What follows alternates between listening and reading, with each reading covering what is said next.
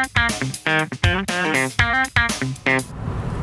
good morning, Fabcasters. This is Arbar, driving away from my daughter's school because today, big day, she just graduated kindergarten. So we had the award ceremony. I love big crowds. And the reason why I love big crowds, not only because I'm an extrovert, 100% extrovert, and I get energy from that, but I just love to observe people. And I like to observe people because not only does it teach me more about people, and people is, that's my life. I love relationships. I love interacting with people. I love meeting new people. But it also causes me to go introspective, and it causes me to think about my own life and the way I live and the way I behave. And so I'm sitting there watching my kid, just caught up in the moment, and one kid yells, aggressively and full of wrath and anger, into the little girl's ear next to him, "I'm not doing anything!" And I was just we were all caught off guard. The teacher corrected him right away, and I couldn't see her face, but I'm pretty sure she gave him a death stare. And but the first thing I thought of was, whoa, you think there's some yelling going on in that house? You better believe there's some yelling going on in that house. Kids don't just do that. They're born with a fallen nature. They're inclined to yell, but that behavior had manifested because, well, his mom or dad probably yells at him. And so after I went observation, I went introspection, and I go, oh my gosh, I do that. I've done that. I have done that as well. And then I just became totally convicted. And I thought to myself, I wonder what behaviors my daughter has manifested in her classroom because she's observed it in our house. And I've yelled just like that. Probably way worse than that kid. No, way worse than that kid. And I've flown off the handle, and so, man, when I'm around a crowd, I can see, and I begin to observe, man, these are all behaviors that are a reflection of what goes on in the home, right? All this is just they're acting out what they're used to in the home, and they're inundated with this stuff. And I just began to think, man, I don't want to lash out. I don't want to do those things because it doesn't reflect godliness. It doesn't reflect godly character. And so my heart began to break. It began to break for that child, and even for my own children. I tend to think that I'm pretty awesome, and that everybody else needs to be as awesome as I am. But I know that's a deception, because I know that the foot of the cross is level and it's equal, and we are all just as in need of a Savior. But yeah, that's where I was this morning. I love being with the crowds because I could see things, and then it motivates me to change. It motivates me to it motivates me to look at my own heart and see my own faults and say, okay, thank you, Lord, for that picture of what it looks like when a child lashes out in behavior that they've learned in the home. And I also confess that I think I'm better than some of these parents in this school around me, but that's a lie. I'm not better than anybody. I'm not more valuable than anybody. I'm not a better parent than anybody. In fact, that shouldn't be the standard. So I confess that, and I only compare myself to God the Father. And with that, I say, Lord, I can't do this parenting thing. It's one of my favorite confessions is, Lord, I can't. And I'm going to need you to do it through me. And apart from you, I can do nothing. So that's where I'm at. One last thing, I love being in the public school system. I mean, our public school system here, the school that we chose to put our kids in is, I don't know, it's ranked 4 out of 10 stars, whatever that means. I have no idea what that means, whether that's a demographic thing or low scores. I don't even know if they're doing SATs now. I forgot what they're doing, but I don't care about that stuff. I don't want to duplicate some environment or try to create some environment that's not a reflection of the real world. So we've gone to several churches, and then I've noticed that churches with particular denominations, or they wave a certain flag, they tend to draw the same type of people together, if that makes sense. So we've been a part of several churches where the denomination drew, how can I say this, good-looking people, okay? And we were a part of a church that was non-denominational, and it was isolated on an island, and so people didn't have much to choose from, so everybody just flocked to this thing, and you had a smorgasbord of different denominations, okay? We met in a community center. It wasn't just squared away, good-looking, clean-cut, whatever type of people. It was come one, come all, come frumpy. My wife and I laughed because it was so real. It was like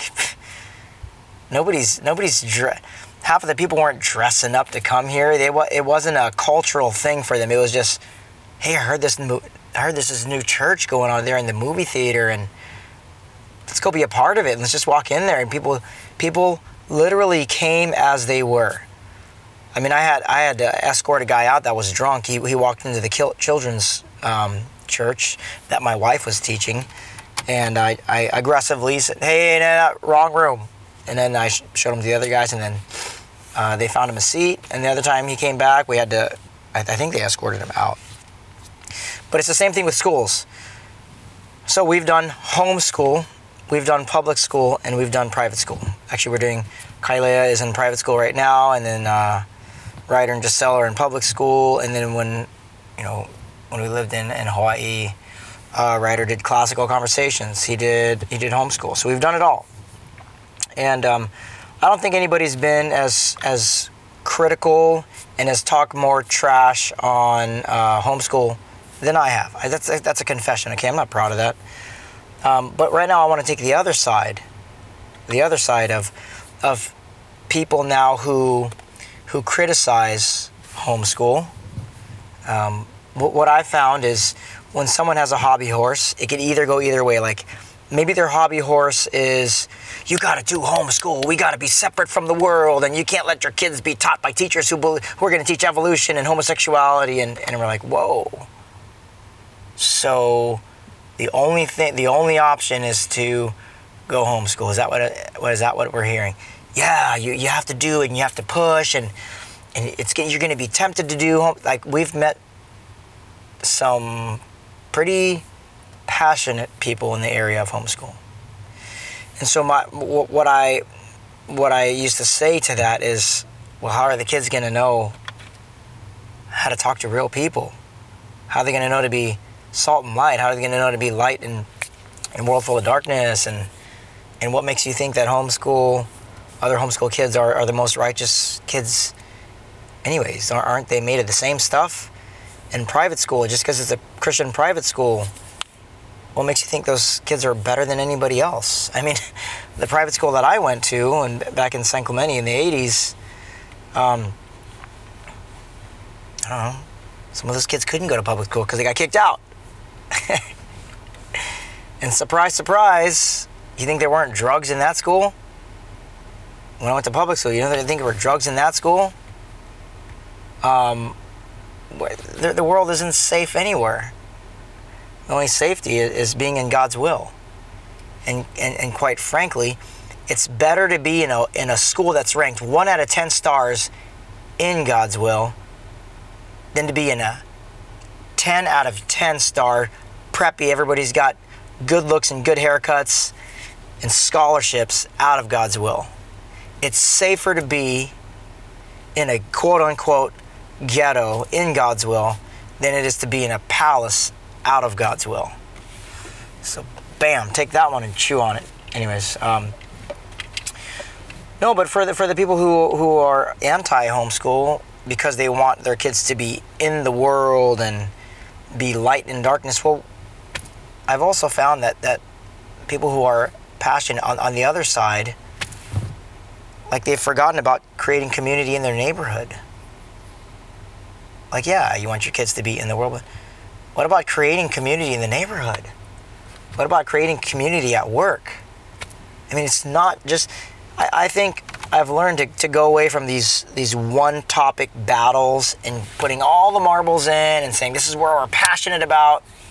It's all about homeschool or it's all about public school. I'm saying whatever. I don't care if you go to public school or private school or homeschool. Be in God's will. I just want to take advantage of every opportunity to be in the world, to be in those crowds. This is just me. This is not you. This is me. I want to be in the crowds because I want to see people's need for a Savior, see my need for a Savior, and then start a club called We All Need Salvation. We all need deliverance. Hey, let's match your anger with my anger and go to a God who is patient and He's kind, and let's go to Him and figure out how to be more like Him together, right? Let's get our kids together and watch them play and watch them fight, and then jump in. Not jump in too hard, but like show our kids together what it looks like when parents need a Savior, when kids need a Savior. But in any case, I'm just saying, like, calm down, people. Like the anti-public school people, calm down. And then the anti-homeschool people, like, come on, let's not be as equally guilty. It's sort of like Protestant people who criticize Catholic people and they say, they're all about tradition, and you're not. It's like, try to switch the music from the beginning to the end of a service in a Protestant church and watch people freak out. To the people who are passionate about, and here's another one, in the doctrinal churches, it's like, why is there 30 minutes of music and only 30 minutes of preaching? There should be an hour of preaching and like 2 minutes of music. And you're like, what's going on there? Is they're trying to standardize a worship service. There's no such thing. I don't care what we do in the service, as long as we're being pointed to God, being sanctified, doing life together, confessing sins together, repenting together, corporately putting death to the flesh together. Dude, I don't care if it's 99% singing and 1% someone gets up there with the Bible and opens it. I don't care if it's the opposite. I don't care if it's 2 hours of teaching and no songs. So long as all the people in there their prayer is, God, what do you want to do here today? And we'll go with it. There's no structure. Just stop trying to slap structure on a God who's unpredictable. Like a God, how he just changes people however He wants, whenever He wants, however He wants. He'll spit in one guy's eye and He'll tell a guy, I don't even need to meet with your child. He's already awake. And I just noticed that God heals who He wants to heal. He touches who He wants to touch, and He never does it the same way twice. One guy's like, lets him be dead for 4 days and then tells him to resurrect. And another little girl, he resurrected her and told one dude to just get out of a tree, and he changed his life. But I don't know. God is awesome. People are not. They're valuable enough for the Father to lay down the life of His Son. But I just think, step back from the hobby horse topic issues, and let's just do what God wants. Let's be in fervent prayer and say, Lord, what are you doing today, Lord? And allow me to get on board there, please. I want to be part of the movement. I love the things that come to my mind when I just live life in elementary school assemblies. Pretty cool stuff. All right, Fabcasters, thanks for listening. I'm always going to throw out the gospel there throughout my life, throw out some challenges, exhortations. Love you. Peace.